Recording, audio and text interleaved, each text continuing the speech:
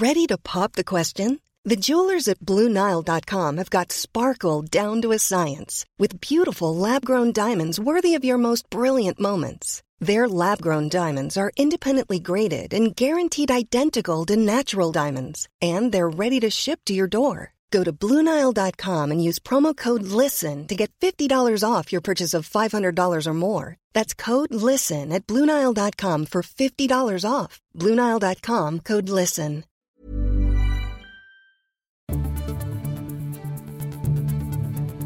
This is The World in 10 from the Times of London on Tuesday the 1st of November. I'm Nkem Ifejikan. And I'm Bev Rimmer. The UK is struggling with a migrant crisis. The Home Secretary is accused of not helping matters. Her language yesterday, I'm afraid, suggested that she is only really interested in playing to the right wing. And predictions of a struggle for Brazil's president-elect. The closeness of this election, the fact that it came down to such a narrow margin, really will dictate the difficulties of Lula to govern. The UK Home Secretary has faced questions in Parliament over a migrant crisis which the country is struggling to deal with. Suella Braverman vowed to fix what she said was a broken asylum system. She was asked about overcrowding at an asylum centre in Manston in the south of England, designed to process 1,600 people but holding 4,000. Cold and hungry children are reported to be sleeping on the floor, sharing blankets. Britain has seen record numbers of people arrive by boat, with nearly 1,000 on Saturday alone. It's expected that 50,000 will have crossed the English Channel by the end of the year. Mrs. Braverman was also criticised for using the word invasion to describe the arrivals. Speaking to Times Radio, the government's immigration minister, Robert Jenrick, defended the language. That expression, I think, conveys the legitimate concern of millions of people across this country at the sheer scale of illegal migration that we've seen this year. 50,000 people are likely to cross the Channel this year alone. That's the highest on record by small boat, and that is, I'm afraid, placing immense pressure on our infrastructure.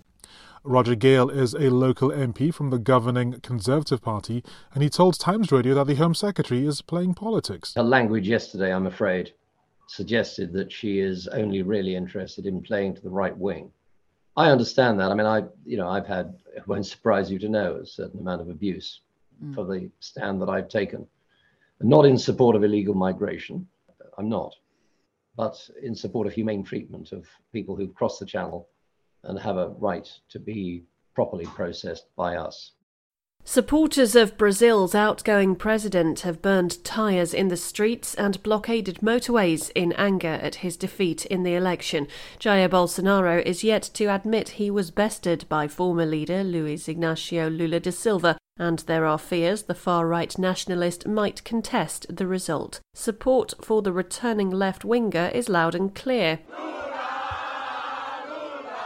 Lula, who was president of Brazil from 2003 to 2010, has promised to reverse many of his rivals' policies. The president-elect has said he will address pro-gun measures and wants greater protection for the Amazon rainforest. He said he's yet to hear from Bolsonaro and has no further information on his next move.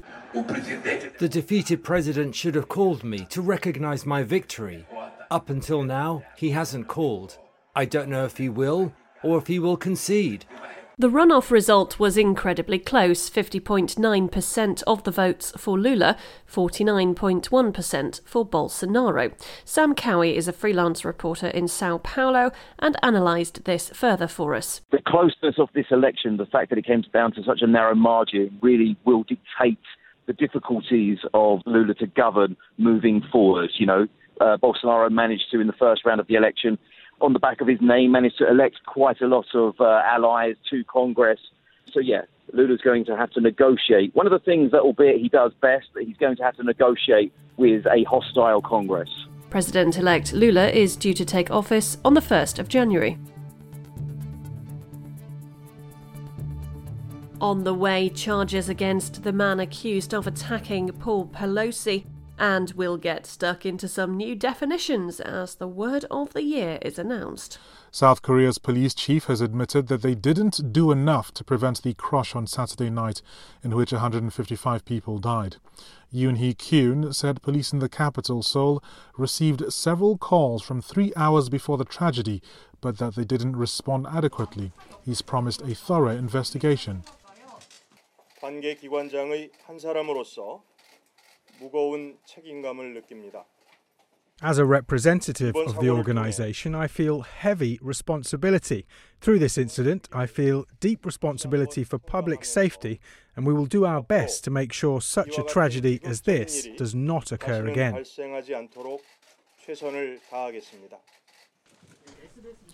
In addition to the more than 150 people who died, nearly as many were injured. Several nationalities were among those killed, including from the United States, Thailand, Norway and France. An estimated 100,000 people were in the popular Itaewon district to celebrate Halloween. It was the first major celebration since coronavirus restrictions were lifted. Most of the victims were in their 20s. South Korea is holding a week-long period of national mourning. A 42-year-old man accused of attacking Nancy Pelosi's husband in San Francisco has been charged with assault and with attempting to kidnap the Speaker of the House. David DePape is alleged to have broken into the family home early on Friday morning, threatening to break Nancy Pelosi's kneecaps if she lied under his questioning. The Speaker was not actually there at the time, but her 82-year-old husband was. Paul was hit with a hammer and is recovering in hospital. Federal prosecutors have laid the charges at DePape's door. Here's District Attorney Brooke Jenkins. It appears as though this was based on his statements and comments that were made in that house during his encounter with Mr. Pelosi, that this was politically motivated. What I will say is that he was looking for the Speaker at the time that he entered the home, but he certainly did enact what we believe is an attempt to murder her husband at the time that the police arrived. Mr. DePape told police he did not leave the scene straight away because he had been called to fight tyranny without the option to surrender. An internet user with the same name as DePape has been discovered promoting the views of the conspiracist group QAnon while posting anti-Semitic, misogynist and transphobic comments. Experts on extremist ideology say Friday's attack is a small part of a growing trend of individuals taking extreme offence against public figures. Rita Katz is a researcher of online extremism. When you put people that have been removed from Twitter, have been removed from Instagram and Facebook, from the mainstream media, to one radical location that people can say and do whatever they want, hear the incitements and shout out for incitement, that's going to be leading to more radical community that calls for violence, where you feel pretty much a threat for existential threat, and you feel that you have to act on that. Now with some tennis news, here's John Jackson. The Davis Cup will become part of the ATP Tour tennis calendar from next year after a deal between the governing body of men's tennis, the International Tennis Federation, and tournament promoters Cosmos was signed on Monday. The Men's World Cup of Tennis is the longest-running and largest annual international team event in sport, with 122 years of history. However, the ATP says there will be no change with respect to ranking points. Ranking points were awarded at the Davis Cup from 2009 to 2015 before it was discontinued. The ITF has said that ranking points could be considered in the future and that the matter has been discussed with the ATP. Davis Cup players are selected by the national team captains and not based on ranking points. The quarterfinals of this year's competition are due to take place between the 22nd and 27th of November in Malaga, Spain. Some visitors to Disneyland in Shanghai have ended up staying longer than they anticipated. It was sealed off after a single positive COVID case was reported. People inside have been able to carry on going on the rides. They can't leave until they register a negative COVID test. China operates a controversial zero-COVID policy. So, as The Economist's China editor Don Weiland told Times Radio, it's not that much of a surprise that the theme park was shut down. If one COVID test is detected somewhere, they will, shut down all the surrounding area, whether it's a theme park or a mall or whatever types of buildings are in the area. So with Shanghai Disneyland, apparently there was a case detected within the park, and they decided to shut the entire thing down. And finally, we have a brand new word of the year. It's permacrisis. The official definition is an extended period of instability and insecurity. I can't think of many of those this year. Can you? A close contender was Partygate, which refers to allegations of UK government members partying when the country was in COVID lockdown. Quiet quitting was up there too. That's when you put no more than basic effort into your job, your relationship, or any other important thing in your life. And on that lexical note, with 100% of effort, that's your World in 10 from the Times of London on Tuesday the 1st of November.